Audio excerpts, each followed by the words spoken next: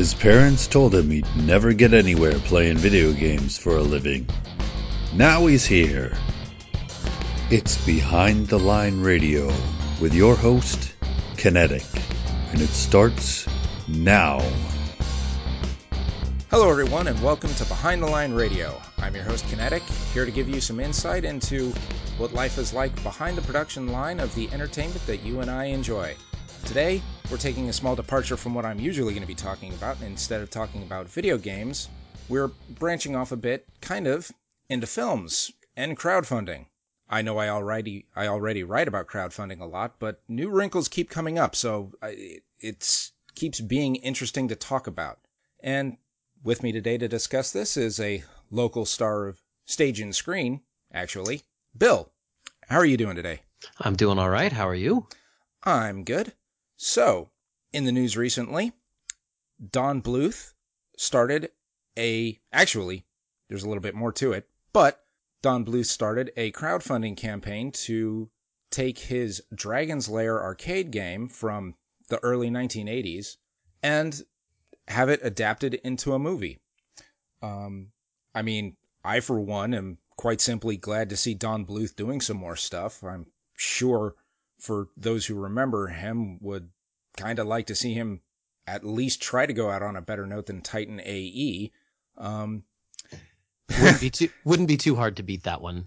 No, but Titan AE was a movie that came out in a really awkward kind of time frame for movies where clearly things were going into a realm of computer animation. I was going to say for animated films, not necessarily awkward for movies in general, but for animated films in particular. Yes, in particular. In live action films, there was a lot of stuff too where they were really trying to figure out how to use computer generated imagery well.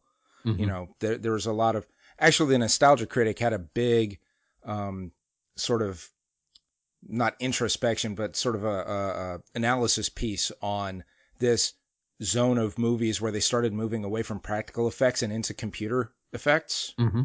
And it was pretty interesting about how there was a really bad growing pain era there, trying to figure out how to get this used well and not be distracting from the movie. Correct. Yeah, I can see how that would be the case. And actually, you and I were watching, was it, I can't remember the name. Is it Hugo? Yes. We were watching that the other day, and we were you and I were discussing this and pointed out that that had some rather very apparent computer-generated imagery in it, but it was used in a way that wasn't intended to quite look so realistic and added to the sort of fantastical world that movie was set in. And they did a good job of marrying it with the rest of the art direction from the film, which helps a lot. And that's, again, about, as you're saying, creating the tone of something fantastic, something a little bit otherworldly. They also, well, when we were watching it, we were watching on a small screen, and all computer animated effects and things like that suffer on the small screen, I find. When I saw that movie originally, I saw it on the big screen, and it looked, the marriage was a little bit more seamless between the practical and the animated. So, yeah. But that ended up being a good example of using the effects well for what you were trying to achieve and creating an artistic world, an entire artistic vision that worked, that melded well together. Right. Your description of that actually reminds me of when you first saw The Crow. You actually described that one to me as they had the blue screen effects that were apparently blue screen effects, but they kind of highlighted things. I don't know if you remember that. Yeah, there were things, it had to do with some of the scenes, if anybody remembers the images of the original film, The Crow, of Eric Draven as the Crow running along, say, the tops of buildings and stuff like that. And it was very clear that this was not reality. And they had made that choice, that they weren't trying to make it look 100% real. But in that world, whether you could interpret it as, well, this is what the world looks like to somebody who's come back from the dead, or you could interpret it as this is just what that world is like, where that process of coming back from the dead as the Crow is possible. But either way, it was an artistic choice that worked, because of the sensibilities of the rest of the film, as opposed to something that jumped out at you and went, well, that looks like a failure. Yeah. Sort of bringing this back to animation a bit, partially. There's a lot of times in live action movies where they put these computer effects of jumps and stuff, and you can tell that like people aren't reacting to these things around them, or there's a jump or a flying motion, and human brains are actually pretty good at recognizing how physics should work, at least, on the surface of the earth. So if an arc of a jump is wrong, you can see. If something isn't quite moving right, you may not notice, but your brain does. And I remember in the commentary track for The Incredibles, the Pixar film, they made a lot of they made a very big point of how difficult it was to make things look like they had weight, because particularly particularly with computer animation, it really wants to make everything look like it has no mass. It's very difficult, and they at that time were talking about how they went back and looked at the shot from the Jungle Book of Baloo trying to push Mowgli up a tree, and how part of them wanted to say, oh, this is old school techniques, it doesn't really apply to what we're doing, we can do stuff better than that, we know a lot more than they did then. But with a different medium of computer animation, they realized that the physics involved in what they were animating with pushing the kid up the tree was actually really impressive and hard to do and hard to convey that sense of mass. But that's just an example of how difficult it can be to marry these computer-generated images, which primarily serve to remove a lot of boundaries for what you can present on screen. But because they have these challenges with them, it took the industry a while to kind of adapt to what you could do here. Well, just to put a tangent on this tangent. I don't mind tangents, man. As I'm a juggler, and I often find myself being asked to teach people to juggle. And one of the things that happens, and this is one of the reasons that the physical laws, when they are disobeyed by an animation feature or any animation, are so noticeable. As you say, how things react physically on the earth. And as I teach people to juggle, one of the things that I will tell them is, okay, you have a ball and it's flying through the air and you've thrown it. And when you watch that ball travel through the air, you have an entire lifetime of experience of watching things fly through the air on this earth. And you know the shape of that path, the parabolic shape that anything takes, you recognize. So if you see a ball that you've thrown right in front of you hit the top of its arc and start to come down, at that point, you can actually close your eyes and still catch the ball, because your brain can basically fill in the blanks to create the rest of the image of where that parabola is going and what the timing is going to be even.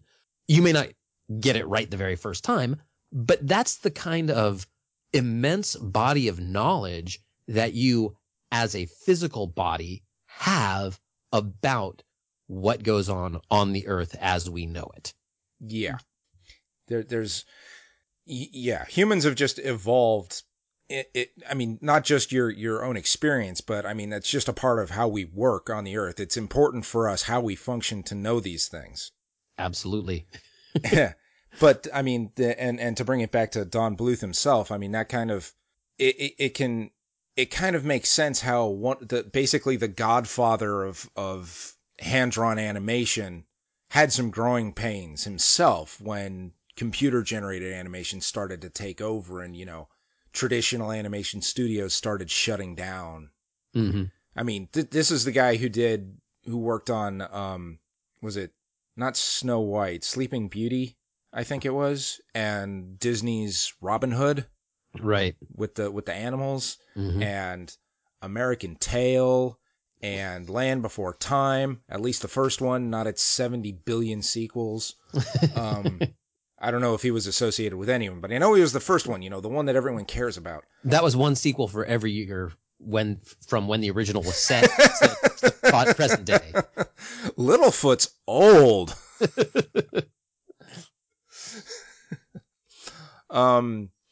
Yeah, and plenty of other stuff.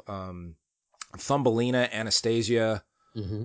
But yeah, it's I don't know if you played many arcade games when Dragon's Lair, the first one, was released. I remember when this actually came out.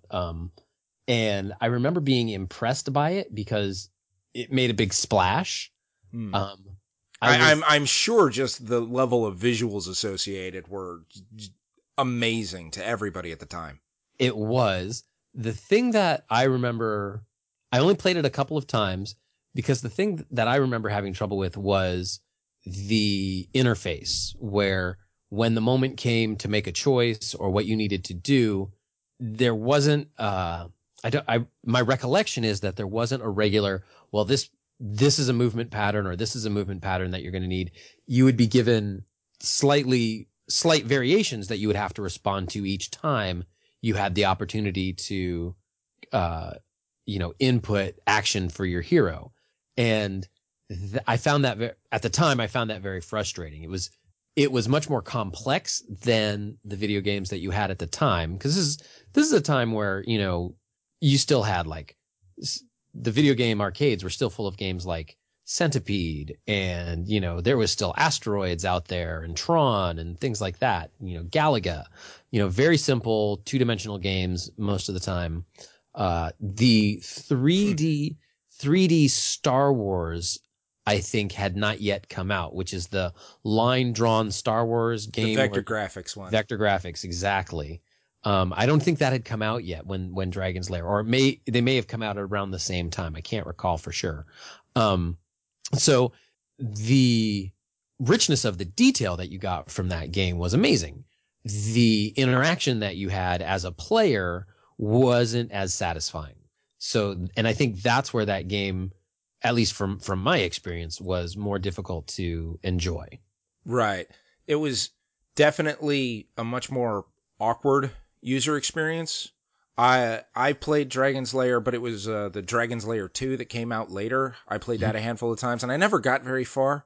I know because the interface is actually just like up, down, left, right, and attack or action. But and I mentioned the Nostalgia Critic before, and he'll come up again. But he spent some time with Dragon's Lair and pointed out that sometimes what the game expected from the player wasn't exactly clear. Like, here's this flash to Dirk's left. Are you supposed to hit left or action, or is it supposed to be down because it's actually kind of below him? Or yeah. And on top of that, because they didn't want it to just be a game of rote memorization, they would mix up the sequences, which is perfectly legitimate in terms of making the gameplay more satisfying over time. Yeah.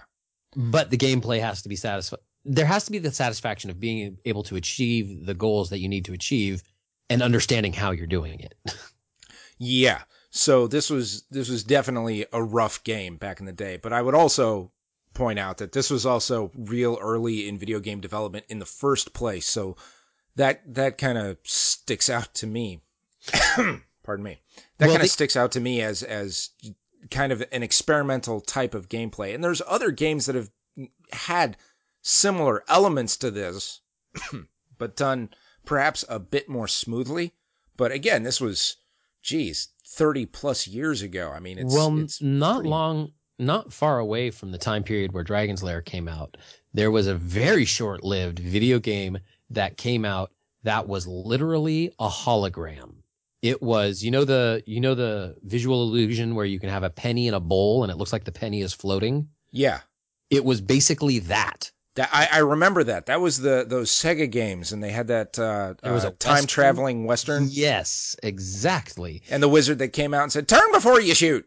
Yeah, exactly. I think I've talked about that one in one of these podcasts before, too. And that one, I have no idea what the name of it was, but it was another step in terms of experimenting with what the medium looked like that ended up interfering with what the interaction was, what the user interface was. Yeah, that one definitely. I found when I was little, I found that one fascinating and kept trying to figure out what it was, but I never quite got what the control scheme was asking me for. Neither did I. And I think part of the problem that it had was you had a 2-dimensional controller, but you had a 3-dimensional image. or something that was kind of like a 3-dimensional image. Well, it was pretty much, I mean, what you were looking at was, as that image was floating there in front of you, you had up, down, left, right, side. You had more options than your controller gave you. Like you could try to shoot behind the person that you were looking at, or toward you, or to the left or to the right. You know, most video games are 2D and it's, you know, left, right, up and down. But this had an added axis that was not on the controller, which was kind of confusing. Yeah. So, yes, we started talking about Don Bluth and wound up talking about very old arcade games, but that's not too surprising, given the context. So, to get back to the Dragon's Lair movie campaign, I know that you've actually had at least a little bit of a history with Kickstarter as a crowdfunding source. Yeah, I know it was really small for your particular thing, but I don't know. Do you have any insights you would like to share for how crowdfunding worked for you? You know, my experience was that it worked really well. Now, my needs were fairly small, and I did that on purpose because I didn't want to tax the people who would be donating to the campaign overly much. I didn't have humongous needs that I was looking to achieve. So the process was fairly simple for me. I really enjoyed it. I think it's a great way to stay in touch with and find what sort of a groundswell you might have for support. My situation, it ended up being more of a friends and family campaign than a sort of crowdsourcing campaign. And I think it's really important, if you're going to do that you have a truly, well, not huge, but you have a pretty extensive network of people who are interested in your work if you want to be able to do something that's going to be big. So if I was to say, be interested in, say, crowdsourcing something that was going to cost, much like you're talking about with this, trailer that they're trying to put together for Dragon's Lair, if I wanted hundreds and thousands of dollars, well, the couple of hundred of people that I have in the network for my work isn't going to be enough, obviously, because, you know, it's $100,000 each, and that's not going to happen. And imagine what I would have to give them. A new car. Exactly. So there is a calculus that you have to do if you want to crowdsource something about what is your monetary goal and how many people are engaged with your work that are going to actually want to contribute. I actually was speaking to somebody not too long ago who was part of a band, and they've been performing for years and years and years, and they have a pretty big following. And she said she and her band started a Kickstarter campaign because they wanted to publish a new album. You know, pressing the CDs, all that good stuff. And it was going to pay for their studio time, et cetera, et cetera, et cetera. And they had been playing shows for years, and they had a huge following. So when they started their Kickstarter campaign, they said, okay, if we get, you know, I think it was, you know, $15,000 or $10,000, we'll be able to do this. And everybody, and at a certain point, one of the rewards was, and, you know, if you give us $10 or $15, well, you'll get a copy of the CD. Well, that's pretty close to the cost of an actual physical CD anyway. So for the people who were interested in this band, this is a great deal. Oh, I want to pay you $15-$20. I'm going to get a copy of this brand new CD, and I've got my fingerprints on it a little bit. So they opened up their crowdsourcing account, and I think they had their $10,000 or $15,000, whatever it was, covered in a day. That's pretty good. And at that point, they looked at how much money they had already had ready, and they said, okay, so here's what we're going to do. We're going to now say, if we get $30,000, we'll fund 2 albums. And if you donate X amount, you get both of them. Aha. So now people who have donated $20 are motivated to donate 30 or 40, whichever it is. It's not a huge burden on them. And they're not even necessarily needing to reach out to more people than they've reached initially, but they're going to, because obviously you don't reach everybody in day one. And they did. They were able to get, I think their initial goal was 10 and they ended up with $30,000, and they were able to create 2 albums as a result. But it's a matter of that calculus between how much you are going to ask people to contribute and how much you're giving them back as your reward for for investing in your project. Interesting. So I think there's a few things to kind of dig into here. First of all, do you know if, because Kickstarter has, stretch goals, we have this, great, this is our primary goal. And if we get this much more, then we get this more stuff. And it sounds like the second album would be essentially a stretch goal for them. Do you know if they had that in place from the beginning, or did they add that after they had some success? I am fairly certain that they added that afterwards, after they had they'd seen how much they had made. They were able to alter their campaign. Okay, interesting. So that seems like a pretty good example for a successful kind of mid-range campaign. Mm-hmm. And I have no idea if you have any insight to this, but I would imagine that recording an album would be, I don't want to say straightforward, but coming from the point of view of video game production, is probably has a lot less question marks associated with it than music production would have fewer question marks associated with its production than video games would. I don't know that for a fact, but that seems logical to me as well. Okay.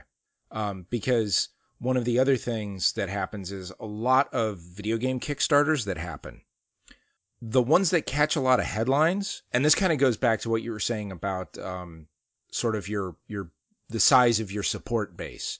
There are certain developers or game creators that when they make a Kickstarter, it grabs news headlines, and that drives a lot more interest their way, which then drives a lot more dollars their way. Whether it's because they have been associated with big projects before, or they're kind of a what's the word I'm looking for?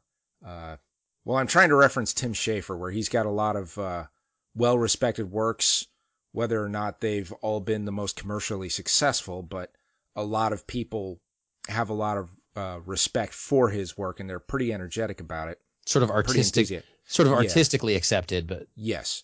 Yeah. Not that he's a commercial failure or anything. It's just certainly he's not the one you go to when you absolutely have to make sure this thing makes money. Right. Because he might kind of go iffy on it. And in his, for his sake, like one of his relative commercial failures, Brutal Legend, was because the advertising campaign was really misleading. So that wasn't necessarily his fault, but a number of these and a number of these game makers have had very successful Kickstarters, but they've run into various problems. Either they undersold how much they thought they needed and got hit with a whole bunch of problems in production or various other things. I've written about Peter Molyneux. He had a very successful campaign to make another God game. He's like the godfather of God games, so to speak. And his project Goddess just went completely off the rails.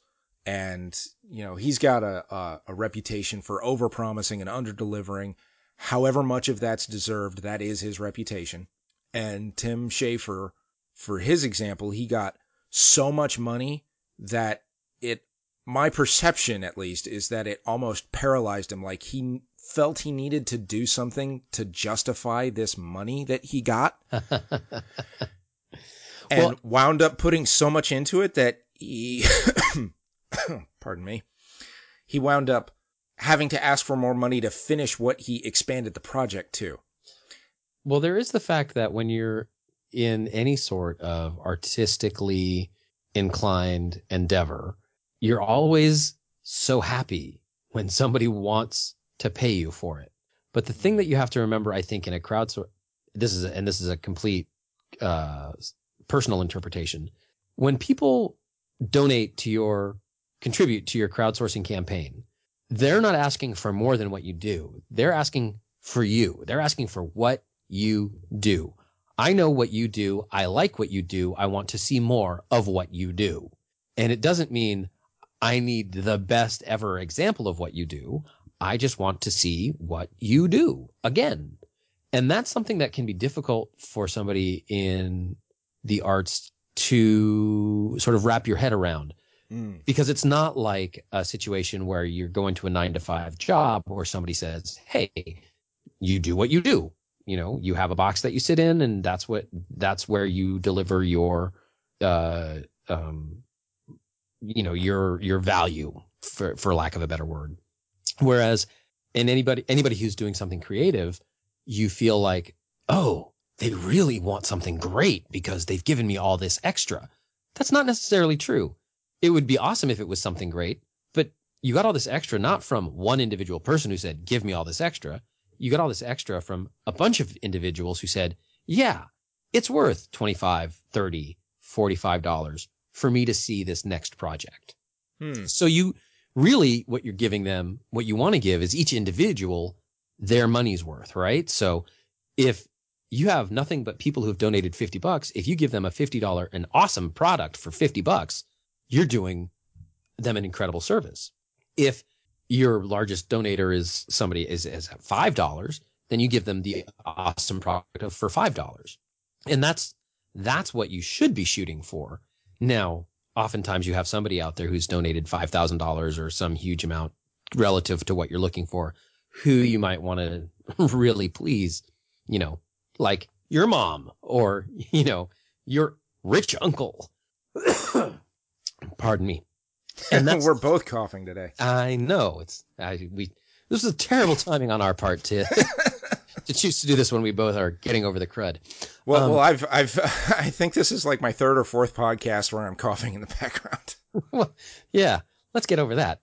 But that's one of those things where a corporate structure would understand better how to deliver. Hey, we're delivering this, which should be worth X amount, and so we're going to make sure it has that value. Whereas when one who is the artist has been given all this capital, it starts to think, well, I know my average supporter donated $50, but it added up to $100,000. I need to create $100,000 video game or $100,000 piece of art, and that can be misleading, I think, to the artist. And this is something that I just thought of right now as we were discussing this. I've never formulated that thought before. But it seems like that would be something that would be difficult for somebody in the artistic world to sort of wrap their head around in terms of what are you delivering and to who, and what has each individual paid, as opposed to, I mean, let's face it, when you go to see Star Wars and it cost, $100 million to make, you're not going saying, well, this had better be worth $100 million. You're going to say it better be worth the $10 to $15 I'm paying for the ticket. Yeah. Right. As an individual. And so that's one of the things that I think can be difficult from the standpoint of when you suddenly receive what is a windfall in this sort of crowdsourcing situation as an artist. That's an interesting insight, and it totally makes sense for the personality-driven campaigns. Where it is people spending money for Tim Schafer's work, for Ego's work, for Peter Molyneux's work. I would say, as a counterpoint, there are some campaigns that earn so much money and then produce essentially what they said they were going to produce, but because there was so much money put into it, that there is some backlash from people who say, well, you got this much money. What are you spending it on? Right. And there's certainly, I think, some room for that because, I mean, Kickstarter is supposed to be for funding this project. So technically those funds should be reserved for this project. It's not like a donation for like support me and give me money because I'm going to make this. It's give me money for this, please, and I will give you these things in return. A little bit like PBS pledge drives. They give you thank you gifts. And sometimes when you're giving it to them, it can feel like you're trying to buy these things, but, that's not exactly what it's supposed to be. Well, and there's also the fact that, yes, maybe I received as an artist on Kickstarter or project manager on Kickstarter, whatever, I received more than I initially wanted. But the fact of the matter is, this is what I created the campaign to produce. And I'm going to produce it to the best of my ability. And if I have leftover, what do I do with that? And I think that that's kind of where strong communication with your support base needs to come in, where you say, like, have a post on there and say, we've met our goal. And I, for one, like, if you had a really strong business plan or whatever for what you're going to do with the money, you knew exactly how much you needed to do this, and you got your, like, first 2 stretch goals or something, I would respect if someone then, like, said, don't donate anymore, we have what we need. But another option would be, or to say something along the lines of, hey, any further funding that comes in, we'll gratefully accept, and it's going to go to the infrastructure of creating more projects. Yeah, it's basically anything after this is going to go to the next project, or is going to be used as a reserve to make sure that this project, just in case this project hits any snags or anything. And I know we discussed this a little bit earlier, and you were talking about how important it is to keep that strong channel of communication with your supporters. Mm-hmm. Absolutely. And that's actually getting back to Don Bluth. End of tangent campaign. number 4. Only 4? I don't know. I lost track, really. I just made it up. If you're not sure, just fake it. He actually started with a Kickstarter campaign asking for $550,000, I think it was. They wound up canceling that campaign when they were half funded and switched to an Indiegogo campaign. And I think, from what I've been able to see, they did a pretty good job of communicating things to their supporters, where their news updates are now placed on both the Dead Kickstarter page and the Indiegogo page. And they said, I'm not exactly sure what the details of what these would be, but they said they took a lot of the feedback from the Kickstarter campaign and used it to make a better Indiegogo campaign. Whether that was like what their financials should look like, or, I don't know if one of their supporters gave them some really good advice on making a sizzle reel that cut the cost, because their Indiegogo campaign was only asking for like $300,000 instead.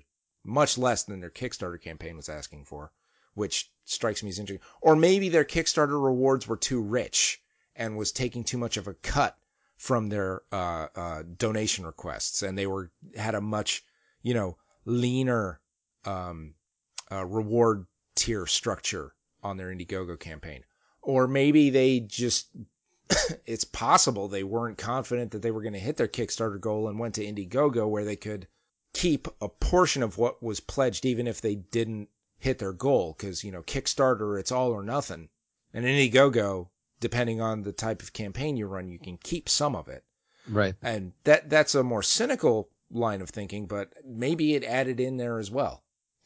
Well, I would be interested to know from you. You have said to me that there is a real stigma associated with any video game developer who takes money, creates a crowdsource campaign, gets that money, and then turns around and takes money from a game developing corporation. Right. The big example for that is what I mentioned earlier, is Peter Molyneux's Godus. Mm-hmm. Because the idea there was we're supposed to be funding, and I think in his case he might have even said we're trying to avoid a publisher. We don't want to use a publisher. I can't remember if that's true. So, but I suspect it was. So in that case, it was adding to, the general stigma, but it was also, him going back on what he said he was going to do. But the general idea is we want this, and this is one of those sort of personality driven things. We want this developer to make what they're going to make without any publisher saying we have to do it this way or that way. You need to add this, remove that. You have to be held to this timeline, which could mean they have to cut features or something like that.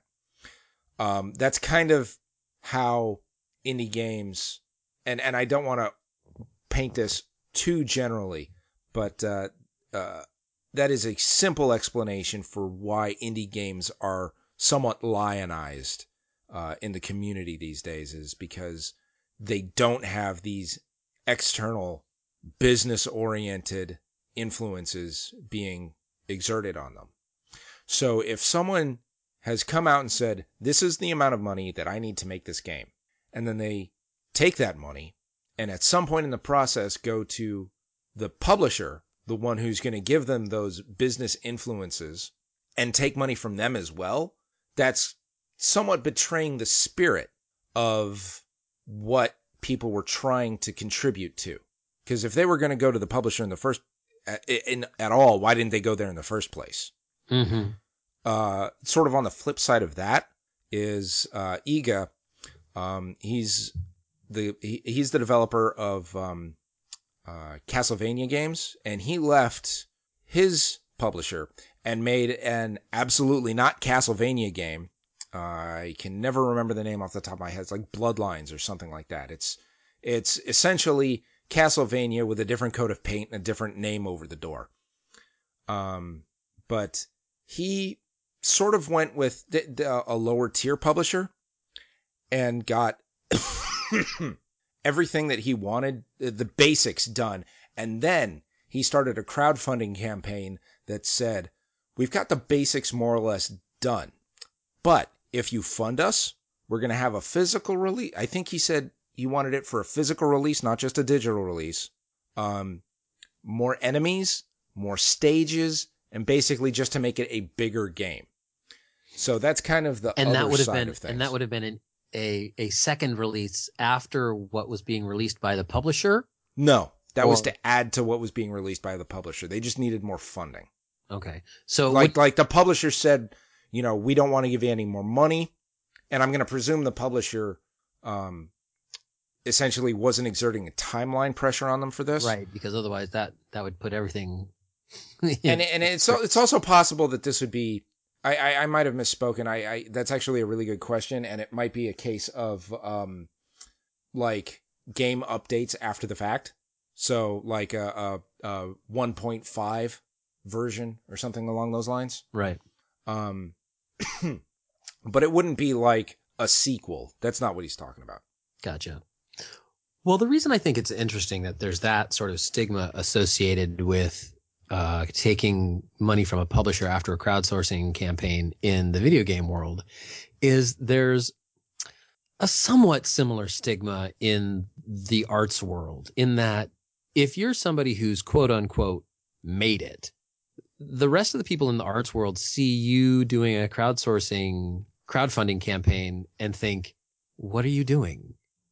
You've made it. You've got the money. You don't need the support of other people. You can get a studio. You can get a director. You can get this. You can get all the things you need just based on either your name or the money that you already have. You've got pull. You've got resources. You don't need these resources. Why do I need to give my I'm perfectly happy to see you in a movie, Zach Braff, but I don't need you to crowdfund your next project. And I know your Scrubs money should pay for this, or your Scrubs clout should pay for this. And I shouldn't be the one shouldering the risk. He actually had something that he was trying to crowdfund for. I think it was a feature length film or something like that. And the other thing about that, something like that, it might be a great idea, but if he's grabbing all this, whatever the available revenue should be in the world of crowdfunding, what about somebody who's struggling to make an independent film and has decided, okay, I think I have enough people who know me and I think this is a project that's worthwhile. I'm going to go see if I can get some crowdsource funding. And, I've run smack into the fact that Zach Braff, or in this case, maybe even Don Bluth, has a similar project. I was going to do this animated feature and I needed all that, but now all the money that's out there for an animated feature has been sucked up by the fact that Don Bluth has said, hey, here we go. And I don't know how much money Don Bluth has personally, and I don't know how successful or unsuccessful he's been over the last 15, 20 years. But for the, small time animator who's trying to get something done and trying to, get something from crowdsourcing, it could actually become an impediment and sort of block if everybody goes to the same crowdsourcing campaign for animation or for a feature film or for because of the name recognition, because of whatever that should be, it kind of on some level for the arts at least, not necessarily for other projects that are creating physical products, seems like it could be working against the spirit of crowdsourcing funds, in that you want everybody to be able to contribute to whatever they want. But if everybody gets sucked into the black hole of, hey, look, Zach Braff wants to do a new movie, or, oh my God, it's Don Bluth. We haven't seen him in forever and we want to see something better from him. It would be great. That seems like it would be a little weird. And I know that I've heard people complain about that when you see somebody with a unrecognizable name, you kind of go, what are you doing on Kickstarter or Indiegogo or whatever it should be? You've made it. Why not let me or my friend who's struggling to make ends meet while they do improv at night, or whatever, get their thing crowdsourced, or my friend who's the struggling sculptor, or my friend who's the struggling painter get crowdsourced and get their show, and they only need $5,000 to get it done, or they only need $10,000. So your smaller Indiegogo campaign, for say, using Don Bluth as an example, let's say his smaller Indiegogo campaign is $250,000. That could be 25 other campaigns for people who could create incredibly diverse art, all over the country or all over the world, even, obviously. Yeah. I see where you're coming from this. Mm-hmm. But for sake of, for sake of conversation and a thought experiment, let's try flipping this on its head here. Mm-hmm. So that is certainly a significant concern if crowdfunding has reached its saturation point and the amount of dollars out there is capped. Right. And that is a question. Right. So let's say, on the other hand, if having, and let's just stick with Don Bluth, let's say there's a whole bunch of people out there who don't really get involved with Kickstarter or Indiegogo or any other crowdfunding campaigns. And then they hear that Don Bluth is doing this thing, and they're like, oh, I want to get in on that. And then they start, they contribute to his campaign, and then they start looking around. It's like, oh yeah, that maybe just, breaking the ice is what they needed. Or, this campaign goes through and it does well, and we get a Dragon's Lair movie. And they think, that was great, I want to do more of this. And then you're actually expanding the pool that a crowdfunding campaign can draw from. And that is an excellent observation. And I have no idea, because a part of what that would depend on is the viability of getting people to click through from one campaign page to another. Yeah. And who knows? And who knows? Maybe that's why they went from Kickstarter to Indiegogo. Maybe they thought, hey, we're going to be able to draw more funds to other people, which would be really honorable and really cool, though I doubt that was their I doubt. I strongly doubt that was a primary motivating factor, even if it is an option. Yeah, I personally have not contributed to any crowdfunding campaigns. I did not that I'm against it. I just never really been in a position where I saw a campaign. I thought, man, that's awesome. I really want to see that. Or I really want to support this creator or artist, and at the same time had the funds to contribute to it. Really, it's pretty much entirely the former, and the funds was just kind of on top of that. Right. But I don't really know how much there is, like, do you like this campaign? Maybe you should check out these other campaigns, kind of links that you might see at the bottom, like if you were shopping on Amazon. I would hope they do that. I do not know, when I was on Kickstarter, that sort of thing would happen, and Kickstarter does a pretty good job of spamming people who have been involved with them and saying, hey, these are the things that are going on. By good, do you mean that there's a hell of a lot, or good in that they're targeted? I don't pay enough attention to the ones that I get to know whether or not they're targeted well. There are... then that's not doing a good job of spamming. Well, I just don't even read them, just because of the fact that I'm like, oh, it's another Kickstarter thing, and I'm not doing anything with them right now, so I'm not concerned. Right. If it was one of those, if I was more involved in that, like if the concerns of my life are certainly not in the realm of what I'm going to do to help crowdsourcing in general or get crowdsourcing for me right now. So as a result, I'm not paying attention to that. But when I was involved with it, I clicked through to a lot of interesting different things on Kickstarter, mainly because they related to my project and things that would help what I was working on. Mm-hmm. And I thought, oh, well, I was working on a film project, and here's this interesting little film device that somebody's pioneering making. That could be really interesting. I could use that. Or here's another one. I could use that. More, yeah. You know, if I fund them, the amount of money that I need to fund them is more than I can afford to get the items. So, you know, I never did myself either. But okay. I do know that that's there on Kickstarter. I've never tooled around on Indiegogo, so I don't know.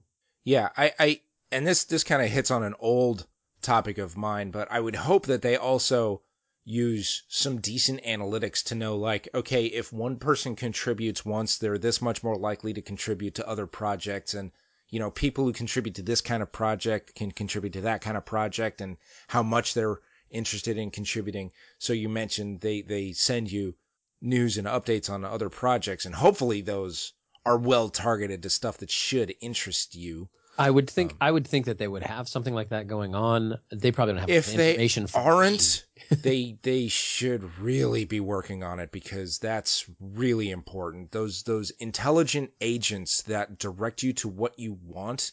I mean, a lot of the online like banner ads you see tend to have the problem of they tell you where you've been, not where you should go. Right, and that's one of the big tricks. But when you're inside a closed ecosystem, you might say, like, if you're looking at someone's behavior on Amazon, you can understand they have bought this, and they say that people who've bought this tend to buy this too. So take a look at this. Mm-hmm. Or inside the behavior of a game, you can see that people who partake of this activity tend to also partake of this activity and avoid that activity.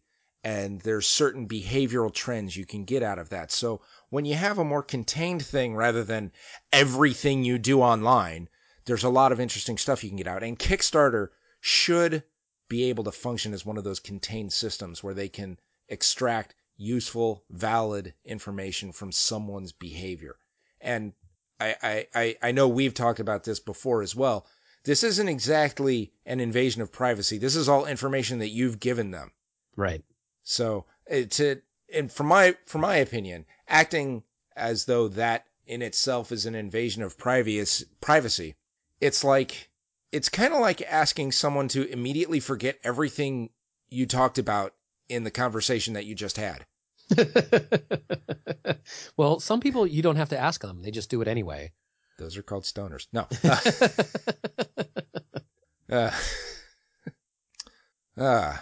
Well, so I think that sort of intelligent use of the information by crowdsourcing entities would be great. I don't know that they're doing it, because in part what you're dealing with is the fact that most people who are going to help fund a crowdsourcing campaign are a little bit more, I hate using the word, but proactive about hunting down what they're after, I think. Mm-hmm.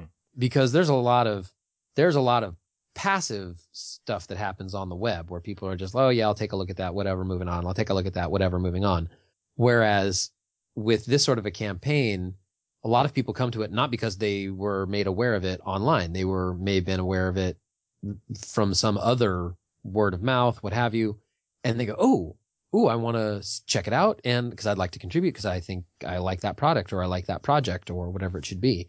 And so you've already got people who are self-motivated. And so when you throw people like that, anything, hey, these are the other things that are big right now, you can sort of hope to cast, I would think that you can sort of hope to cast a broad net and maybe pull back at least the big fish. Cause I'm sure it's similar when crowdsourcing, it's similar to having a casino. You know, I just need to get one big fish come in and we're in the black for the month, you know?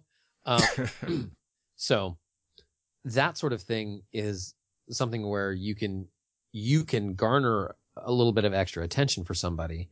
But I also don't know, and who knows what's happening on the back end of this, those emails, Do certain campaigns pay for them, their campaign to be publicized? Who knows? Don't know. Haven't looked into it. Yeah. That's another interesting point. If you can kick something into Kickstarter to get a preferred placement. Right. Hmm. And that I don't know. That I'm not aware of. And I wouldn't think you would be able to. I would think that you would hope that there was some sort of honorable entity behind the whole thing saying, okay, this is just something that's garnered a lot of attention, so we're just going to make sure that people have heard about it. Mm-hmm. You know, and I mean, I'm sure Kickstarter definitely wants to have, their own, big projects have the most success so they can get more of their share. I mean, right. they're it's in no one's interest to have their platform be only big fish either, because then you're going to be limiting, Well, you're going to lose, it's Bernie Sanders versus Hillary Clinton, right? You want to be able to be both. You want to get all the big corporate donors and you want to get mom and pop. Yeah. Because there's a lot more mom and pops. And Bernie Sanders is proving that. Or according to what we are told. I haven't looked at the actual numbers, but that's what it seems to be the case. There are so many more of the mom and pop folks out there that you can match what the larger entities will try to do. Right. So, and that's why, crowdfunding is a thing. Because, I mean, if you look at it from that other side, is crowdfunding itself is going to those mom and pops for your funding, whereas going to a publisher or whatever large donor outside of the crowdfunding platform would be. Right. That's going to Wall Street. It's this. I kind of like this metaphor, this Hillary versus Bernie metaphor, or whoever you want to use. It's pretty much any other politician other than Bernie, I guess.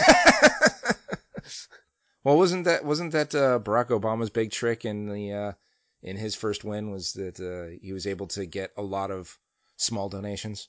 Well, I do know that he had a huge social media campaign, and he was the first candidate to make use of that and use it well. And so far so good. He's the only candidate who has really used it well. Though Bernie Sanders seems to be doing something along those lines right now. But I don't know if that translated into small donations or not. I don't remember that. Okay. Oh boy. So 12 tangents in. Okay, so just let's circle back to Don Bluth again. Yeah, the greedy jerk. Sorry. Well, another thing that's particular about his campaign, certainly compared to a lot of the video game campaigns that I've paid much attention to or covered, is that he's overtly not trying to get the money for the entire production. Correct. He said, I want this much money to make a demo reel, a sizzle reel, to present to, I'm stuck in video game terminology, so I'm going to say publisher. I can't remember what like a studio. Yeah, studio. For movies, and have them invest $70 million in it. They're looking specifically for $70 million is what they've stated. Well, and I think that's an interesting way to go in the sense of, they're overtly not trying to make the whole thing. They're running a Kickstarter campaign to kickstart their project to get the full funding. But here's something that's interesting about that I hadn't even considered until just now, which is most Kickstarter campaigns are giving you a chance to invest in a project. If you're investing in the sizzle reel, you're not investing in the movie. And it removes you by one step. What that means in terms of crowdsource funding in general and what's possible in terms of, keeping people linked to the film as, producers and whatnot, I don't know. But it is interesting that, okay, yes, please help us. We want to make this movie. So help us make this sizzle reel. We'll give you whatever rewards we can about that. And then the movie's going to be something completely different. It's going to be a completely different source of funds. It's going to be, you may have had a hand in our getting the funds, but you will not have supplied the funds, which is kind of interesting to me. I had not considered this before. Yeah. Well, I mean, that's a good point. And I would personally hope that, say that the sizzle reel gets the funding and they make a full movie, that in the credits of the full movie, they'd essentially list all of the Kickstarter contributors, at least from a certain level. You know what? I bet you that's one of the tiers of donation. It might be. I don't recall. But even if it isn't, I would hope that they would at least have, like, anyone who donates $5 or more has a thing, or a special thanks credit, or, you know, special thanks to Kickstarter contributors, something or other. Right. Because I think I want to say you don't necessarily have to be under your own name in Kickstarter, so they may also have to, you know, prune that list some in case someone is putting an untoward name. Yeah, that I don't know. I don't remember that. I know that nobody on my campaign was trying to be anonymous or screw around with my ability to help them out. Yeah, I know that. I don't think it was Kickstarter. I think he did something else. But Stephen Colbert had something like this, and it was for his super PAC. Yeah, that was it. That was it. It was the contributors to his super PAC, and he would give you every single name he got, as crazy as they would be.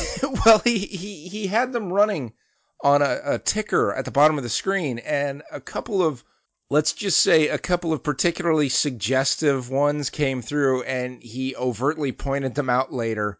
One in particular, which he then expanded on to, like, the family of this person. I won't repeat it here. It's not necessarily. I think I saw this. I remember what you're talking about. If you trust us, ladies and gentlemen, it was hilarious. You should go look it up. It was awesome. And moving on. Yes.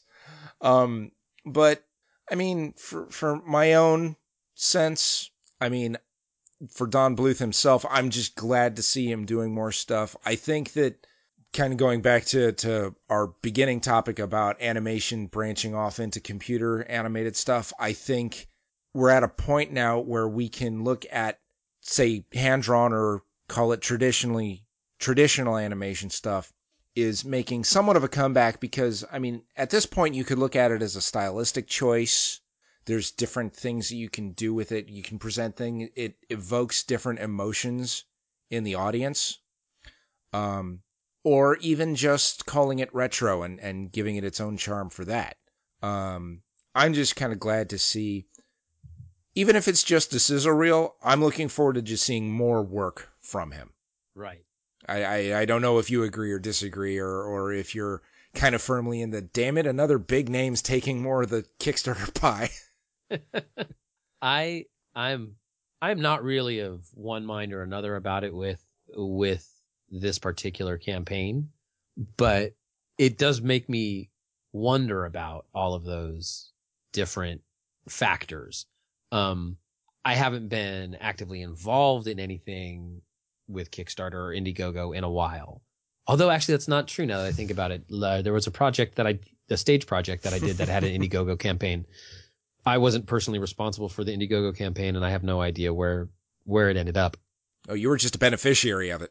Well, actually, the project was happening whatever happened with the Indiegogo campaign. The Indiegogo campaign was there to help supplement the project and make sure that it wasn't going to, cost the producer, her shirt, which it may still have. I don't know. Interesting. Yeah. And I think that's another, I was talking before about if a project runs into a snag and becomes more expensive than it was expected to be, or with the Absolutely Not Castlevania campaign, using this to try to expand the scope of what they have. Anyway. Yeah, I didn't have anything to say to that. in case you didn't notice. That's fine. But I think your point about the idea that a hand-drawn or more traditional style of animation being an artistic choice is something that's more available now than it was when computer animation was first sort of growing up. Because at that point, it was everybody wanted to try the next new big thing. And they were just trying to push the boundaries. And now you have a lot of projects where I'm assuming computers are heavily involved, but they're finding ways to give you the hand-drawn feel.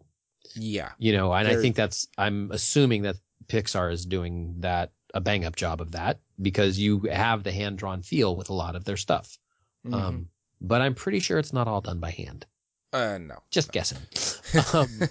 So, and that's something that's available to us now because the marriage of the artistic and the technical has started to really knit, as opposed to it being fragmented between, well, we're going to do this technical thing and we're going to make an artistic sacrifice in order to accommodate it. Yeah, that's actually something that can be really jarring in anime, actually, because it's pretty rare for anime to have the characters done with computers, but they do have, it's not uncommon for, particularly with like shows that have mech combat, for example, where you go into the machines and all the machine stuff is computer generated.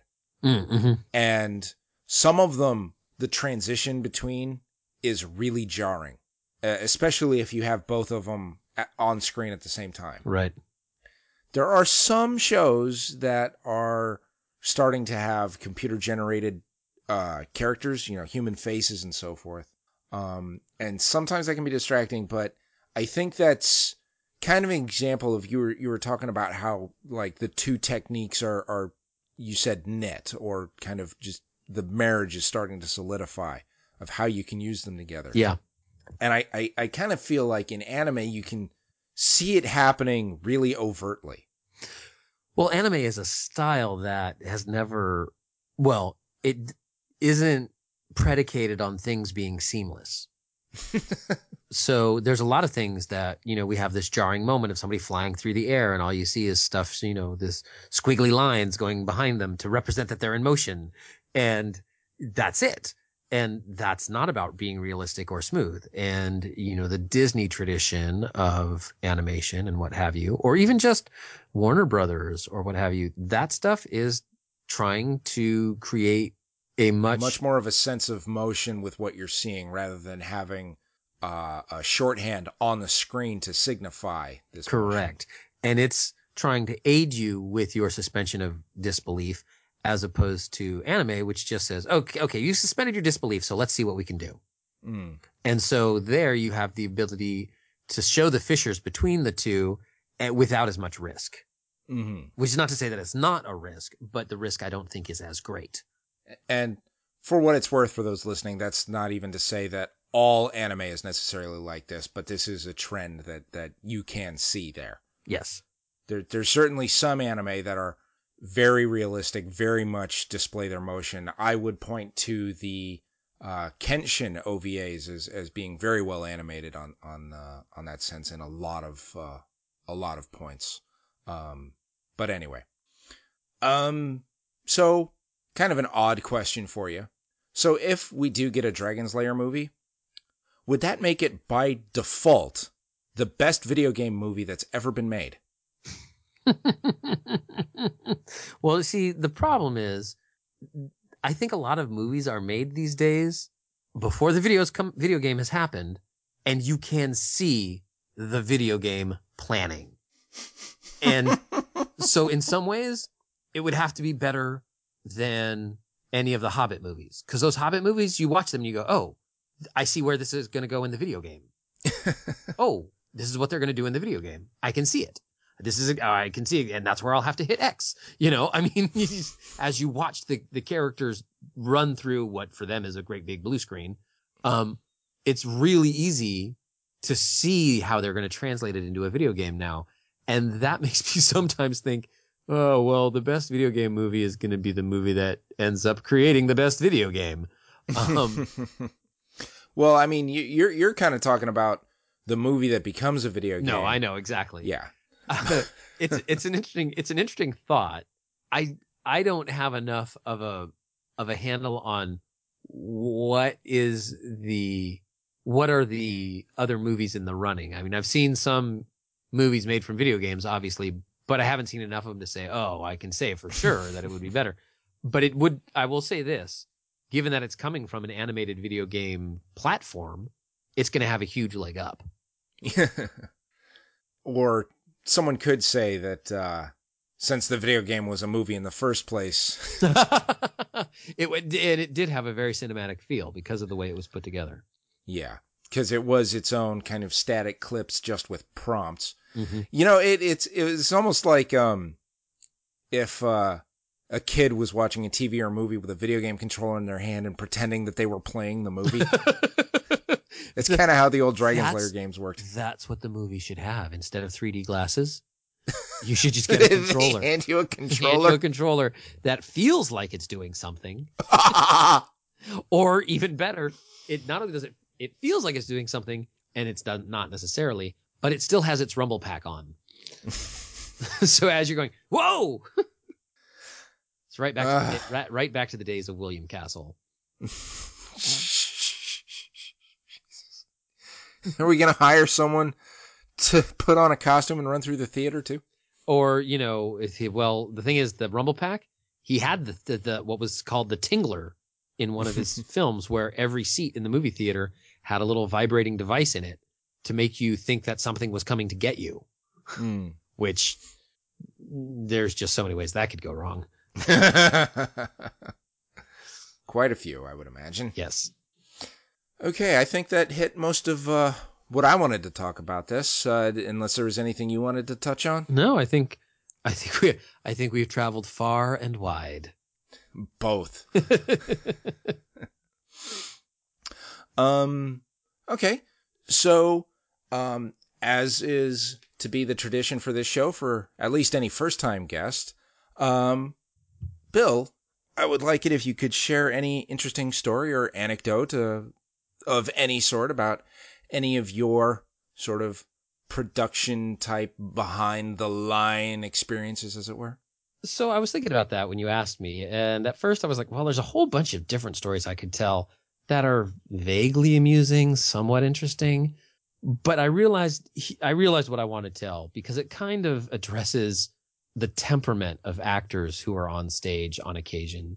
Because I was in a production of The Merchant of Venice, and there is the device in the story of 3 caskets that the suitors of Portia have to choose between. If they choose the correct casket, it will have her picture inside, and that means they chose the correct casket and they can have her hand in marriage.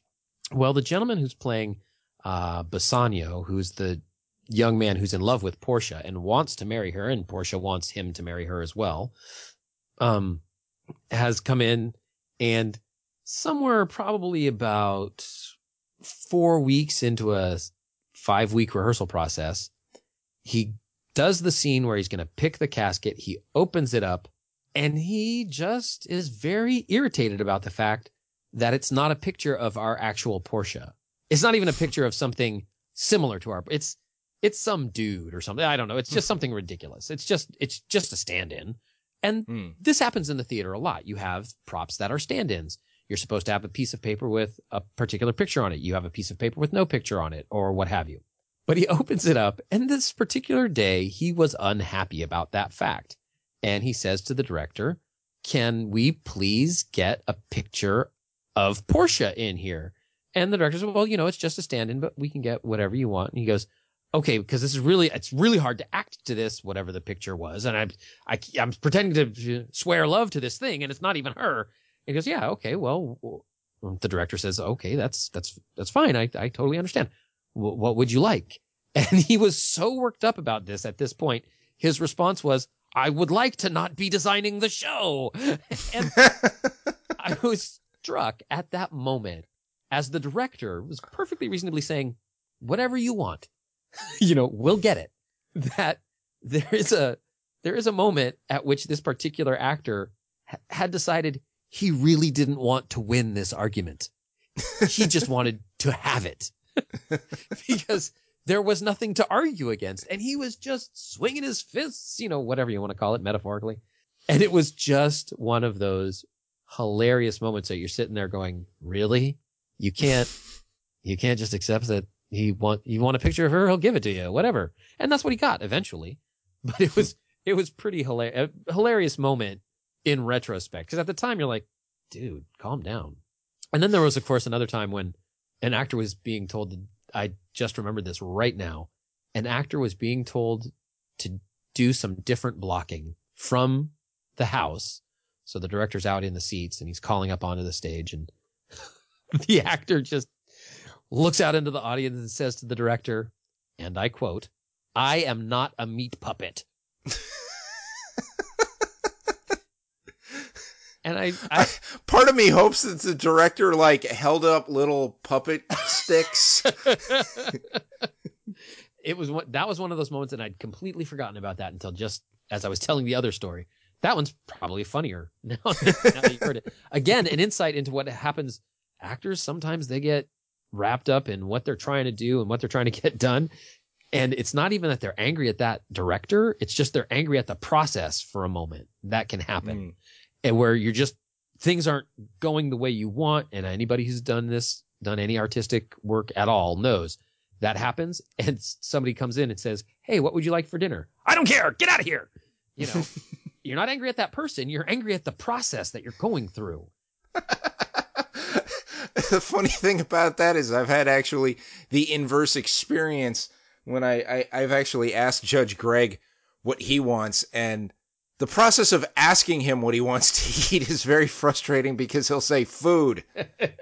And I press him for details. He says, "Delicious food." Like, you're not helping. Here's how you solve this particular problem, particularly with a group. If somebody recommends or suggests a restaurant or a type of food, and you just say to the group, anyone has veto power, but if you veto, you have to come up with your own suggestion. That's pretty good. So here's my suggestion to you. Ball's in your court. Veto or not, if you veto, make a suggestion of your own. If you don't make a suggestion, your veto is annulled. Exactly. It keeps people very honest, because then they're like, well, I don't really want well, I guess I can do that if everybody else is okay with it. That's okay. Oh my. So that's 2 stories for the price of 1. There you go. Plus advice for how to select food. Plus and Kickstarter commentary, video game commentary, movie commentary, and political commentary even. We're your full service podcast. I shouldn't make you laugh. It's going to make you cough. Oh, God. Stop that. Winner. All right. Well, that was quite interesting. I think it seems like you actually learned a lot. And Wait. Well, you were saying, it's like, man, I didn't even think about this until right now. You said that like 5 times. So hopefully this was as enlightening for listeners as it was for you. They hopefully have a higher bar. I have faith in my audience. Good. I hope I have faith in my audience. I haven't actually made up my mind about that. Anyhow, join me next week. Will there be another Behind the Line article, and in 2 weeks after that for the next Behind the Line radio. If you'd like me to discuss anything, you can always email me at kinetic@enthusiacs.com. That's KYNETYK @enthusiacs.com. And I'll hope to see you next week, and I hope you'll hear me again in 2 weeks.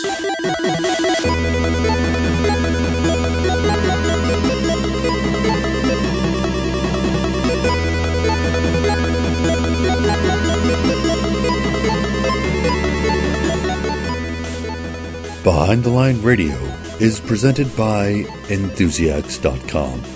For more podcasts, Let's Plays, articles, videos, reviews, and more, visit us at Enthusiacs.com.